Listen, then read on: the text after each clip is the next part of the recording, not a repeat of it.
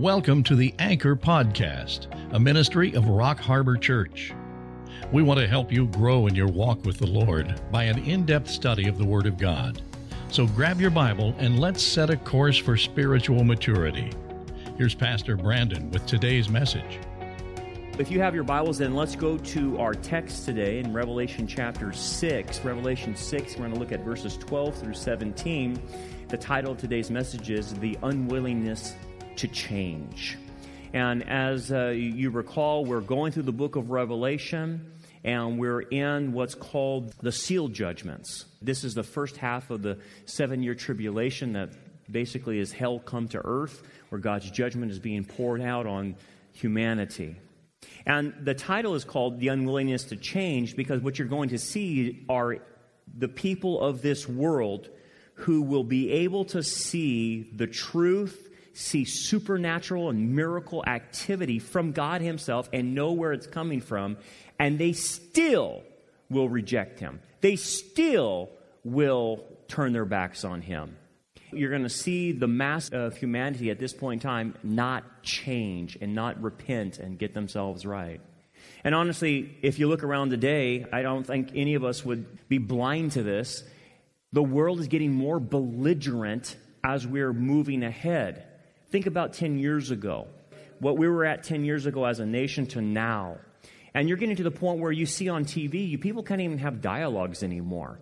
If you have an opposing viewpoint, they get hostile with you, don't they? They don't even want to hear it. There's no debate anymore. You think about what's going on in Berkeley up there. That was where the free speech movement started, is Berkeley. And now Berkeley has turned into a totalitarian state, so to speak, and won't let anyone with a different opinion, other than a leftist opinion, give their opinions up there.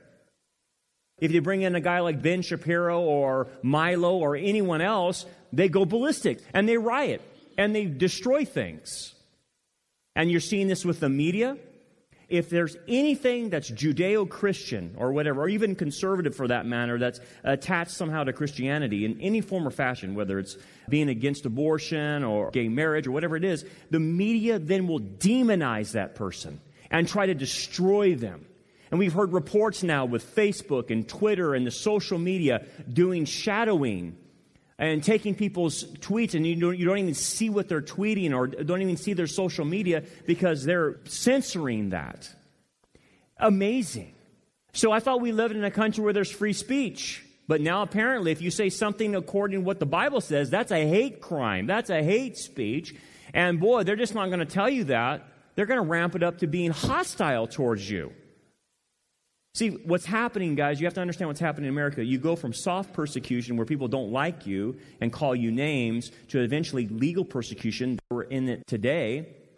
And then eventually hard persecution. Let's talk about the legal persecution and how things are ramping up. Just think of the state of California and the kind of debates that we're having. Let's take the topic of abortion, right? As Christians, we're against abortion. End of story. It's a black and white issue. No problem, right? And we have organizations throughout California who are pro-life and trying to help girls out in their pregnancies or whatnot, not to abort, but to keep the child or give the child up for adoption or whatnot, and try to help these girls through this process. From a Christian standpoint, even like the Bakersfield Pregnancy Center here is a very Christian organization, and they're trying to do their best to do it. But guess what? Starting January 1st, California made a law stating that the groups like the Bakersfield Pregnancy Center have to give notifications to girls and put signs up in their buildings saying where they can go get an abortion.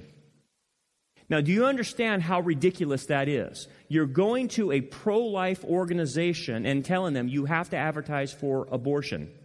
That would be like going to Pepsi-Cola and telling them you have to advertise now for Coca-Cola and put up the advertising signs in Pepsi. That is the most ridiculous law we've ever seen. But what's happening is California is becoming hostile to anything that's Christian, anything that's conservative, that's attached to Christianity or a Judeo-ethic, Christian ethic. And so we're seeing the world ramp up in its fervor, in mentality that's just rogue mentality. You can't even debate. You can't even have a good discussion. And forget about saying that Jesus is the only way. Those are fighting words. How can you be so intolerant saying that only Jesus is the only way? All roads lead to heaven, they'll say. How intolerant you say something like that. You belong in another era. In fact, some have even ramped it up. You belong in the grave for saying things like that. That's how bad it's gotten. But here's the deal. It's not going to stop. It's not like we go back and people are going to say, yeah, you're right, man. That was crazy. We shouldn't have been like that. It's going to ramp up. It's getting worse. And history is linear, and it continues to get worse. And you're going to see this in the book of Revelation. We got cake makers here that can't even decide if they can make a cake or not because some LGBT group wants to demonize them and destroy them. That's here in Bakersfield. You don't have a right then to do your private practice as a business? Come on, that's ridiculous. But now what's happened? It's even hit us locally. I was doing an interview this week on the radio with Philip Lee, and a lot of you know who Philip Lee is. If you have someone in your family or friends that are struggling with homosexuality and lesbianism and trying to get out of that through Jesus, take them to Philip Lee, please. He's a ministry partner with us, but we were doing an interview, and he asked me a question on the program, and he goes, let me ask you a question, Brandon. The church seems to be caving in on this issue, and it's not really addressing the issue, not providing help for people to get out of it, either simply ignoring it or actually going along with it, like it's no big deal, and reinterpreting the scriptures. He says, do you think the church can overcome this? And I said, well, it's interesting that question. I go, it depends on what you mean by the church. Do you mean the remnant church or do you mean Christendom? I go, if you're referring to Christendom, that includes, as Jesus said, the apostate church, the liberal church, the tares among the wheat. And I said, I don't have any hope for Christendom overturning this issue. Now, the remnant will hold out, but they'll be like Noah, who will get 8 people saved on an ark, and that's probably about it. But for the general course of Christendom, the church will not overcome this issue because people are getting hostile, and a lot of the fake churches are afraid of the hostility. They just don't want the persecution. So at the same time that the world's getting hostile, the church or Christendom is losing its backbone. It cannot fight the culture war. It's caving into it and just then accepting it as it is. So with all that said, where is this going? It's heading in this direction that we're going to see, this outright rebellion.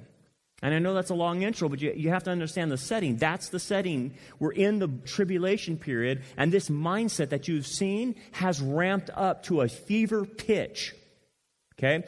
These people, at this point in time, have seen the Antichrist, and they think he's great, the best thing since sliced bread. They're going to think he's wonderful. They're going to think he's the Messiah. They've seen World War III. They've seen famine. They've seen death. 1.9 billion people are dead on the planet, unburied. This is what all these people are seeing, this in context. They have seen prior to the tribulation the Gog and Magog war of Russia and Iran and Turkey attacking Israel. They've seen the Psalm 83 invasion of Israel. They've even seen the rapture, so to speak, not seen it, but experienced it, even though they don't know what it is, but all these Christians disappeared. And so they're probably going to say space aliens took us up there with E.T. and we're in the spacecraft with the aliens, and the aliens took all the bad people. They'll at least have experienced that all these people disappeared on the planet. So they've seen a lot of supernatural events, a lot of death, a lot of destruction. World War III, the Antichrist is on the scene. It is full-fledged tribulation, okay? Full judgment. And I give that context to you so you can understand their attitude. You and I are sitting here thinking, wow, if I saw all that, I would get right with God. That would scare me to death if I saw all of that going on. That would really wake me up. But let's see. We go to Revelation 6, 12 through 17. This is the 6th seal. With all that background, here's what happens.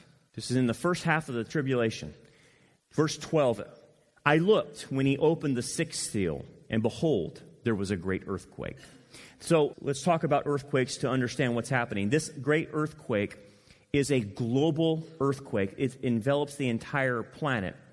If you jump to verse 14, I'm going to jump up to that verse. It says in verse 14, and every mountain and island was moved out of its place. So this global earthquake that shakes the entire globe moves mountains and islands.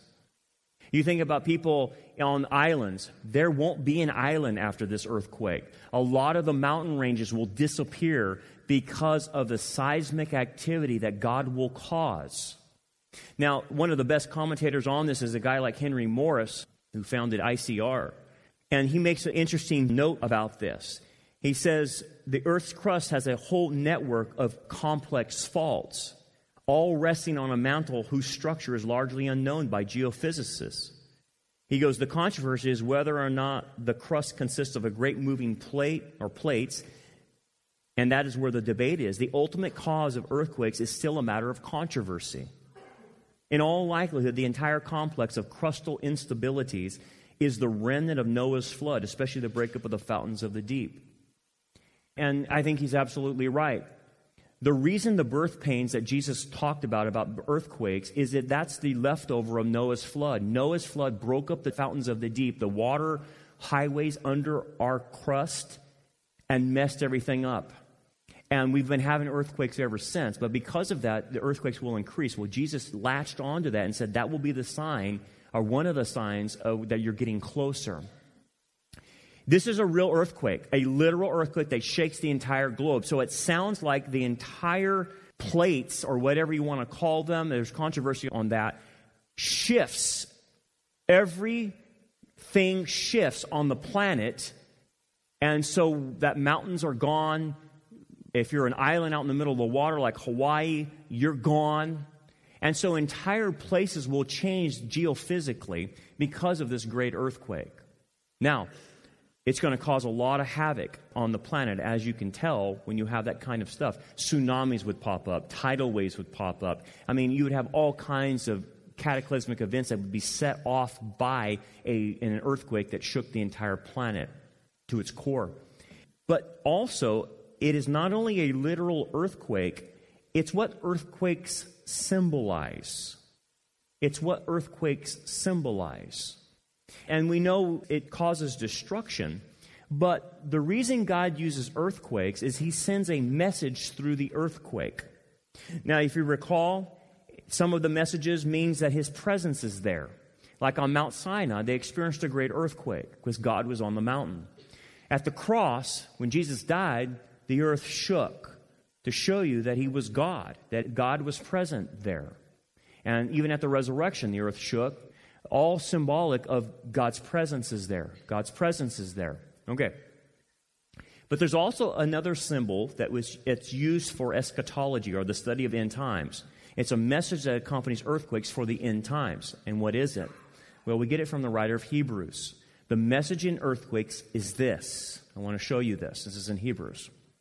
See that you do not refuse him who speaks, for if they did not escape who refused him who spoke on earth, how much shall we not escape if we turn away from him who speaks from heaven? Let's stop there and get some context here.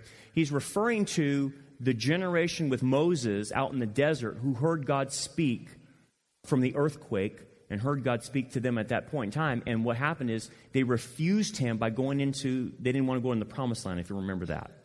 And so the penalty was you're going to stay and wander in the desert for 40 years until that generation dies. Remember that? That's what he's referring to. So he's referring to, in the current context, that believers are doing the same thing. They're walking away from their faith in apostasy. And he says, if that generation needed to be afraid, he goes, if you apostatize now, you really should be afraid. Okay, so that's the context, but I want you to get to the earthquakes. Whose voice then shook the earth at Sinai. But now he has promised, saying, yet once more, future, I shake not only the earth, but also heaven. Now this, yet once more, indicates the removal of those things that are being shaken as of things that are made, that the things which cannot be shaken may remain. Let me unpack this. The earthquakes that God is going to use, and the message behind them, even in this one, in context, is this. I am shaking what humanity thinks is their security. If it's their money, if it's their retirement account, if it's anything they put stock into for their security, I am literally going to show them I can shake that and it's not stable. They have built their houses on sand. That's what the messages of earthquakes are. If you experience an earthquake today in Bakersfield, that's the message biblically you should take as a reminder. Don't get too attached to this world, because I'm shaking everything to show humanity that I am the only source of security in their life. And the idea that cannot be shaken is His eternal kingdom. Only His eternal kingdom, God's kingdom, cannot be shaken. It is secure. That's why Jesus said to build your life on the rock, not on sand. That's the idea, because it cannot be shaken. Therefore, since we are receiving a kingdom which cannot be shaken, the eternal kingdom, the messianic kingdom led by Jesus, let us have grace by which we may serve God acceptably with reverence and godly fear, for our God is a consuming fire. And this consuming fire has to do with judgment. He's pointing out that our God is not only a God of love, but you do not forget that He's a God of justice. And He must bring justice to the situation in that consuming fire, which you're seeing in the book of Revelation. So that's the symbol of earthquakes. It shakes the entire planet to tell the inhabitants there, all your stock in the Antichrist, all your stock in the one world government, in the one world religion, I am going to shake and show you I am your only security. Loud and clear, God. You would think that would freak people out enough to say, I need to get right with Jesus. You'd think, but it doesn't. Back to verse 12. More happens. And the sun became black as sackcloth of hair. That's the idea of a goat's black coat that they used in the Middle East. It just blackened out the sun.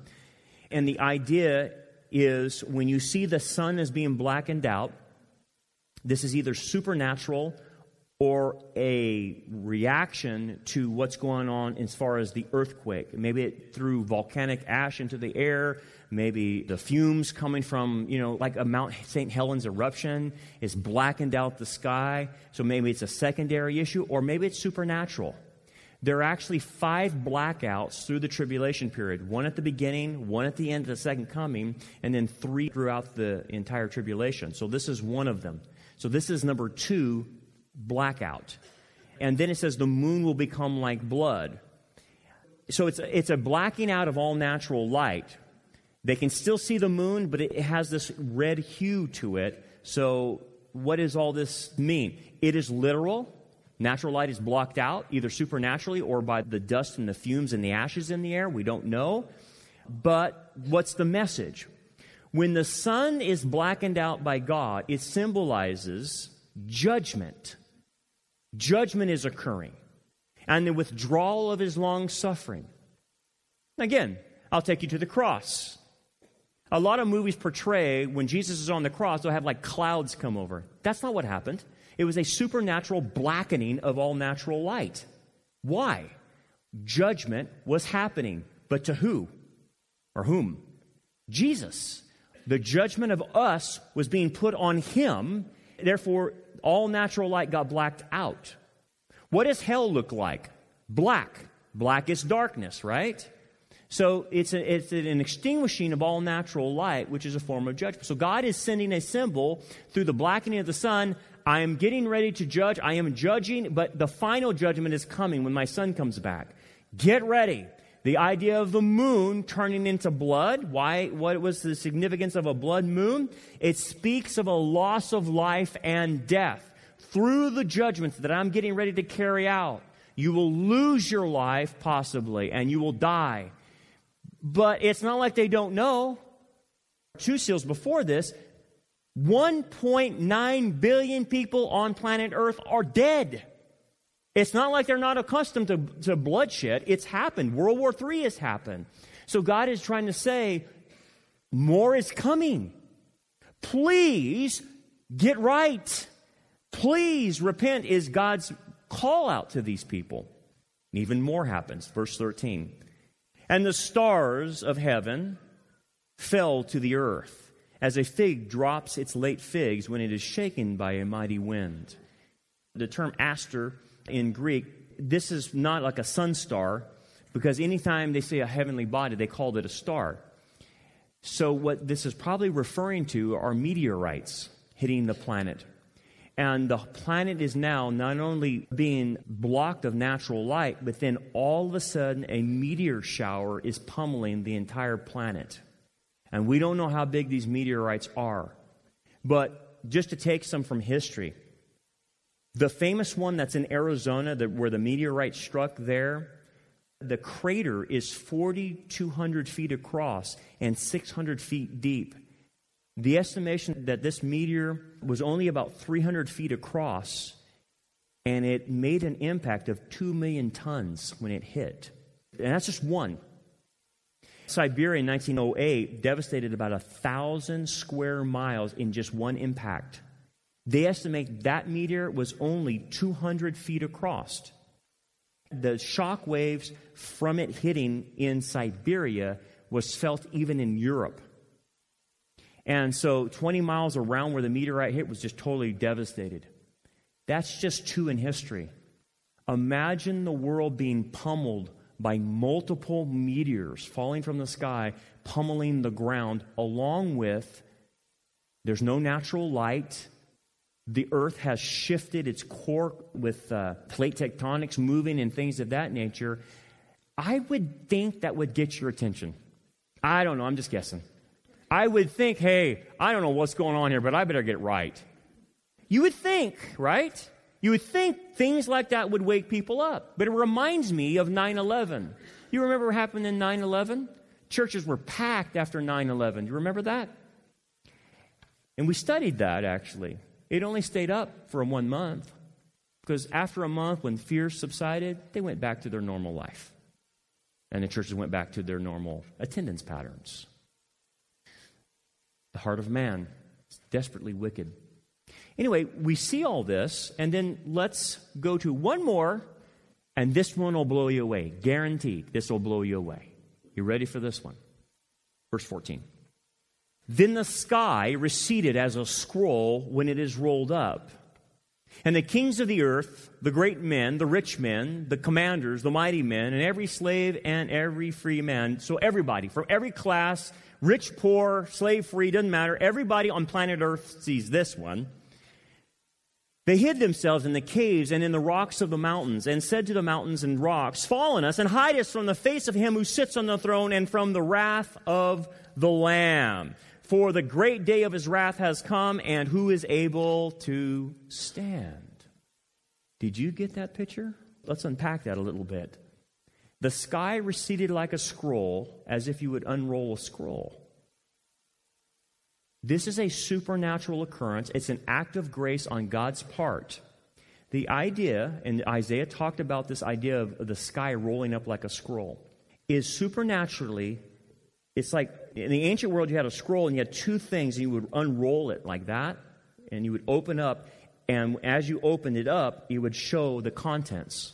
That's how you read things. Then when you were done, you would roll it back up into two scrolls, so it had two handles. He's saying that the sky rolls like a scroll. It opens up into the next world. That God supernaturally breaks through the atmosphere above planet Earth and allows the inhabitants of this earth, the earth dwellers, to peer into heaven. And what do they see? What do they see in the text? The first thing they see when God peels away this space-time continuum, and he actually opens it up and opens the veil into the next world, who do they see? They see a throne. And they see someone on a throne, and who is it? It's Jesus. And let me ask you this question. Do the captains, the commanders, the kings of the earth, which is the 10 kings that are ruling the global kingdom on earth, and all these, every slave and free, Do they know who it is? What does the text say? They're saying, who is that? I don't know who that could possibly be. I don't know what's going on. What do they say? It's him. It's Jesus. He's on the throne of God. So he is God. And whose wrath is this? It's his. Oh my goodness. Oh my goodness. You mean that they won't be ignorant of this? No. No. See, God is so gracious. People say, if I saw a miracle, I would get right. If I just saw a miracle, I just need God to do a miracle in my life and I would be right. Guess what? That's already been tried. The greatest generations that ever saw the most miracles are the most unbelieving generations of all time in biblical history.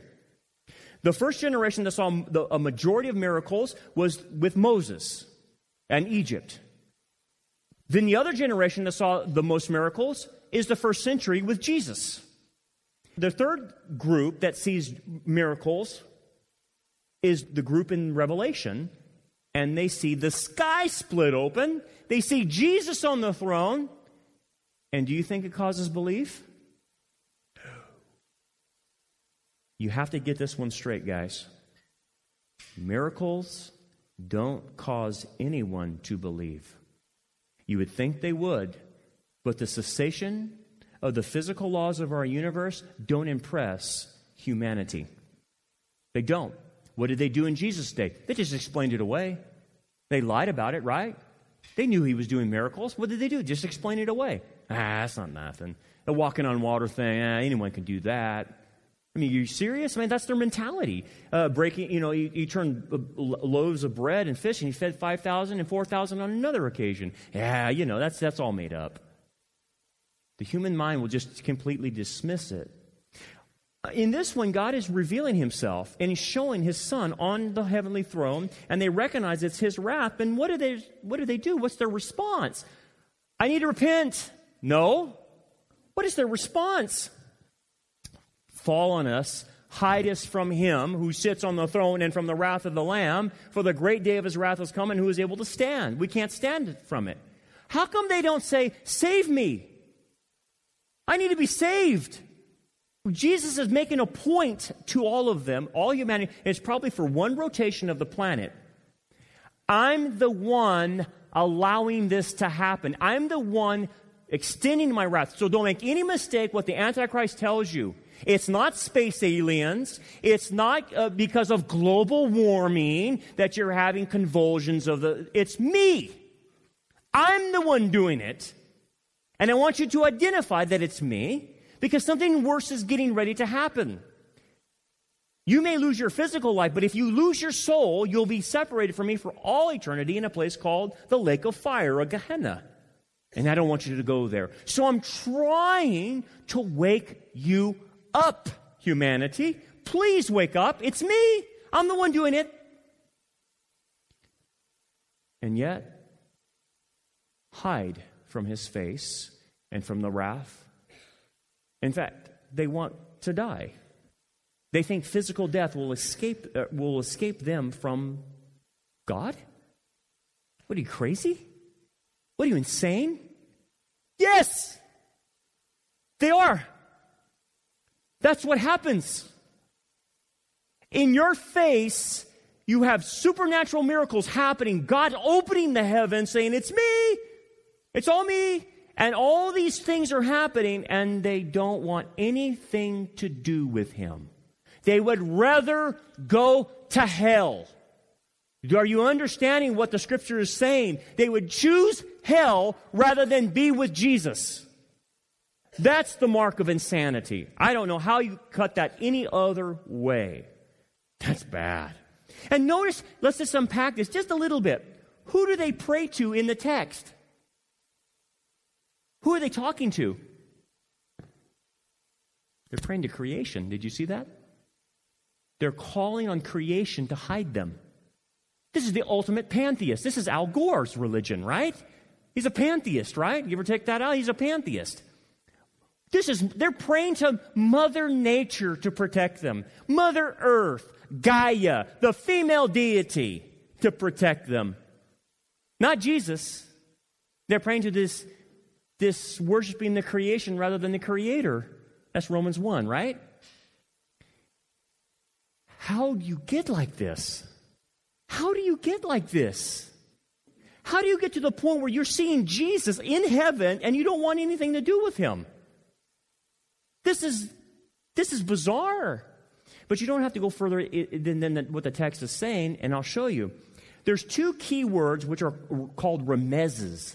A remez in Hebrew means a hint. It's another way of interpreting prophecy. And the prophets will insert them into text to get you and I to remember, oh, wait, I've seen this before. Remezes are hints in Hebrew, okay? There's two hints in here of how they got like this. And I don't know if you've spotted them yet, but there's two hints. What did they do? They did two things. Hide, in that passage in verse 16, and fall on. Hide and fall on. The idea of fall on could be cover me. Hide. Hide, cover. Cover, hide. Remez, hint, hint. You should have already picked up on that. Where are we taking it? John is saying, go back to Genesis to understand this. Because what did Adam and Eve do? Cover and hide. Hide and cover. Same thing. So the key to understand this, without your mind blowing up, saying this is ridiculous. How could humanity do this? This is how belligerent they get? Yes. Because John is trying to say, I want you to go back to the garden and I want you to unpack it so you can understand how they got this way. Loud and clear, John. Let's do it. Let's unpack this. And this is our application. How does our world get so belligerent? How does the people in your family who don't know Jesus, as they continue to live, get more and more belligerent to God? They don't have anything to do with them. I've seen people on their deathbeds, guys. On their deathbeds. They're getting ready to go into eternity and want nothing to do with the gospel. Nothing to do with Jesus. And you're like, man, that's crazy. You're going to die. I don't care. When I face God, I'm just going to tell it like it is. All right, it's not going to be you telling him like it is. It's going to be him telling you like it is. Good luck with that one. I wouldn't want to be you. But they think they're going to be that bold, standing in their own filthy righteousness before him, and they're going to have it out with God. Sure. We'll see how that works. Yeah. But let's go back to the garden and let's explore the remezes, because I think it's important to understand the human heart in this. And how does someone get like this? Because believe it or not, Christians can get like this. They can't lose their salvation, but their hearts become hard and they get belligerent and they get stubborn and they refuse to grow. Yeah, it can happen to Christians too. Well, what happens? Let's do some application. How does something like this happen that you don't even believe miracles? Number one, I want you to go back to the garden, and I'm going to give some statements here and unpack every statement. Number one, and talk about humanity, that future humanity, even humanity today, and you can include Adam and Eve in this, and ourselves. The first thing you see in the garden is that, and the interaction with Satan, is this, that they believe that they have misinterpreted or misunderstood what life and reality is about. So what Satan does to get them to think they have misinterpreted reality in life is he says this to them: has God indeed said, you shall not eat of every tree of the garden? So he interjects doubt into their minds to make them think they're not thinking straight, that they're not in reality anymore. It's to doubt God, doubt the command, but doubt the reality they're in. Satan is changing the reality for them by words. Has God said? Now, that's the initial stage, and we all have been there. We all, before we came to Christ, were out of reality. I wasn't even thinking straight because I was not in reality. The doubts were in my head that Satan had placed in there about God, about reality, about myself. And so that's how it starts with humanity. It's how it started with Adam and Eve. I just got to start believing that I've misinterpreted or misunderstood what life is all about. And so guess who's going to tell them what life is all about? Not God, it'll be Satan. Continue to watch this. Point number 2. They believe that they are in need of something. Paul will call this a deceitful desire in Ephesians. And so they desire to have that something, whatever that is, they think they lack. Now follow me, because I'm going to make application to you and I. What did they think they lacked based on the interaction with Satan? So when the woman saw that the tree was good for food, that it was pleasant to the eyes, and that the tree was what? Desirable to make one wise. That's what she thought she lacked. She took of its fruit and ate. She also gave it to her husband with her, and he ate. So what did they think they lacked? Okay, let's unpack this. Satan convinced them that God's holding out on you, you're lacking something, and he doesn't want to give it to you. And you really need this. And what it was the ability to discern good and evil on their own, autonomously, without God. Now, they had their needs met. God was meeting their needs because God was telling Adam and Eve, you derive your wisdom and knowledge from me. Not yourself, from me. And you need to be dependent on me, and I will guide you through life and tell you what to do. They didn't want that. They felt, because they started getting out of reality, they're lacking something. And so, hey, I need this information, man. God's not giving to me. He's holding out on me. So I need something. Now, bring it back to you and I to help us conceptualize this. A lot of people, including Christians, because they're out of reality, start having distorted thinking about their needs. Let me give you an example. Most of us need love. In fact, everyone, I would imagine, needs love, unconditional love, that someone will love them for their good and the bad, that someone will show them affection, that someone will admire them, be proud of them, and connect with them. Everyone needs love and connection. Everyone does. You can't get away from that. But Satan will fool you to think that's not your real need. He'll convince you that what you really need is food or sex or drugs or whatever. That's your real need, because you got this pain in you. And this pain, you got to kill it. And the way you're going to kill it is through his substitutes. Drugs, alcohol, sex, whatever. But the pain really is your lack of being loved, your lack of connection. So he hides the real need, and he gives you a fake need, and you think, oh, that's my real need. I'll be happy if I have a relationship. I'll be happy if I eat tonight a gallon of ice cream. Or I'll be happy tonight if I do some drugs or alcohol. And those things temporarily work, by the way. That's why people do them. But he convinced Adam and Eve that they have a need for something, and then they went after it. That's why you can't get someone off of drugs that quick or alcohol. They think they need it. If they don't have it, they won't survive life. They think. And when someone's in that state, they're out of reality. And Satan has got them. And you can see how that works. Now, Satan then, he doesn't leave you there. He piles it on. And he piled it on Adam and Eve, as he does you and I and the tribulation people. Look at the next one. They believe that they were lied to about life and reality. And here's where the flat-out lie comes from. He says, you will not surely die. I know what God has said. He said, when you eat of it, you will die.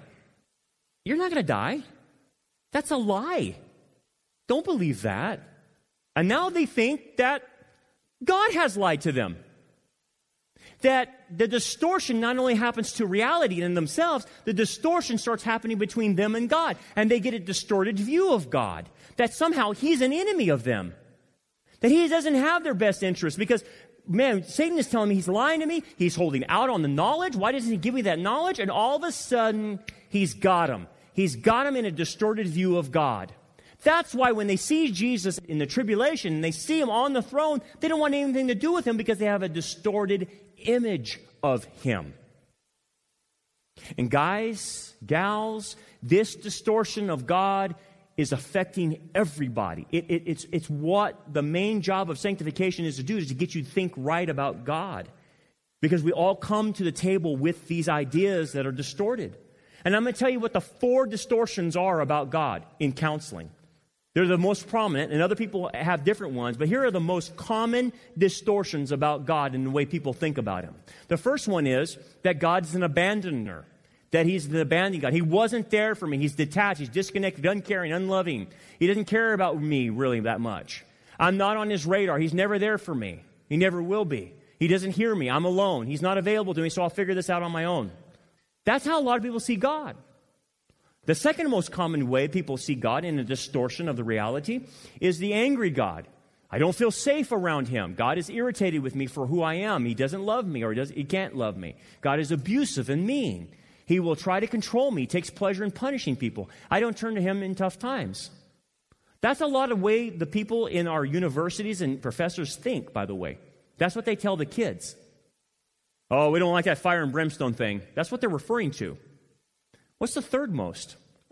The unpleasable God. I can never do enough. I try hard, but I can't be good enough to please him. He doesn't want me anyway. He doesn't love me. He won't forgive me. There are these lists of rules, and I can't complete them. God only cares about my performance of acting good. I might as well give up because I can't change.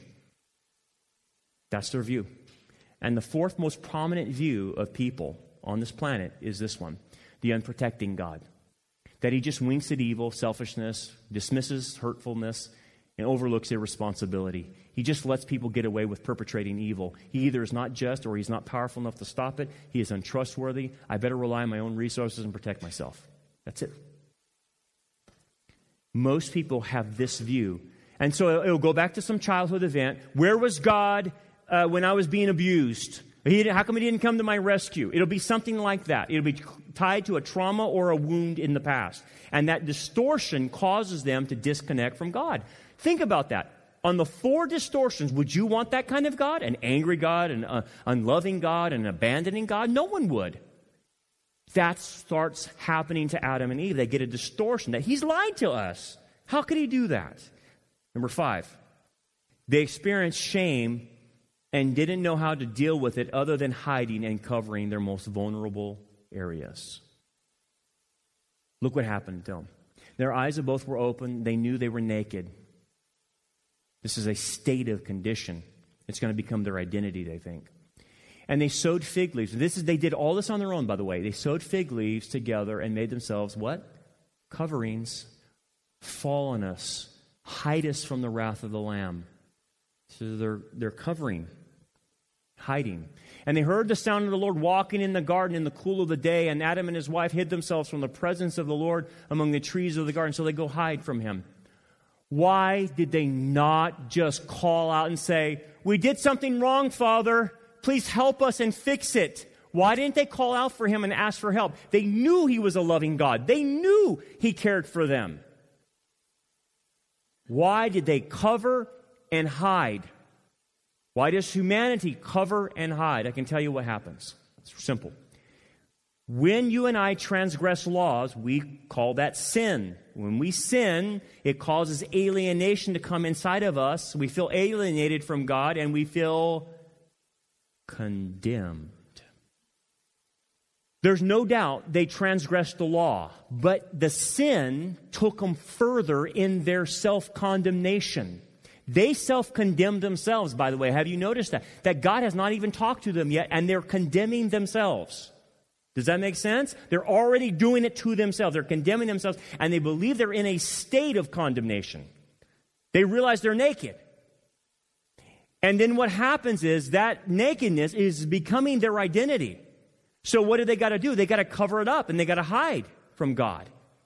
Because they can't let God see them this way. So what ends up happening, it splits reality for them, and it'll split reality for you and I.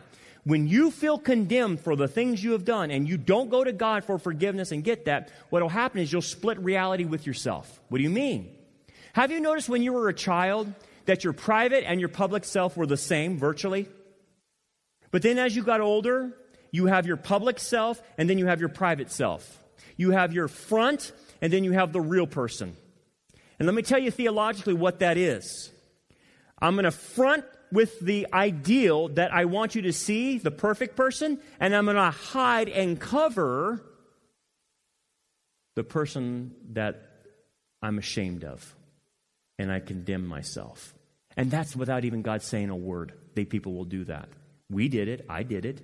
You split yourself. So you have your coverings is not so much a leaf. Your covering is performance and what you show everybody. And you will do that and hide the condemned person, the shameful person that's behind you. And you split reality. And Satan's got everyone doing this. Because it did happen to Adam and Eve. And this is what people will say. I'm all bad. I'm unlovable. I'm different. There's something wrong with me. Something about me scares people away. My sins are worse than other people's sins. I don't deserve love. My neediness and feelings will overwhelm people. I can't be in a good relationship with people because they'll find out who I am and reject me. And that's before God has even entered the situation. Now I'll go to number 6, the last point. They never internalize. This is what happens to the book of Revelation and the people and the inhabitants of this earth. They will never internalize grace and mercy in order to learn how to accept the bad in them without rejecting the relationship with God. Notice this, what he says in verse 11. And he said, who told you you were naked? I didn't tell you. Who told you? Who told Adam and Eve? It wasn't even Satan. Who told them that? Their condemned hearts told them that. They condemned themselves. God didn't even condemn them. Now, yes, they trespassed, they sinned. But notice how God is there. I knew you would do it. I'm condemning you right now. He never said that, right? They condemned themselves. He's saying, who told you were in a state of nakedness? Who told you that? How did you learn that? And it's not like God doesn't know. You know he knows. But he's questioning them to get answers out of them. Have you eaten from the tree of which I commanded you that you should not eat? That's a violation, trespass, but not an identity. Also for Adam and his wife, look what he does. The Lord made tunics of skin and clothed them. So here's what God did to get them out of their self-condemnation. I'm going to have to do something for you in order to clean up this transgression that you did, because there's got to be a penalty to this. And so I'm going to sacrifice an animal, and the blood is going to cover your sins, not take them away, but cover them until Messiah comes. And the blood will cover that transgression, and then I'm going to make you tunics that you can wear and cover up your shame and nakedness.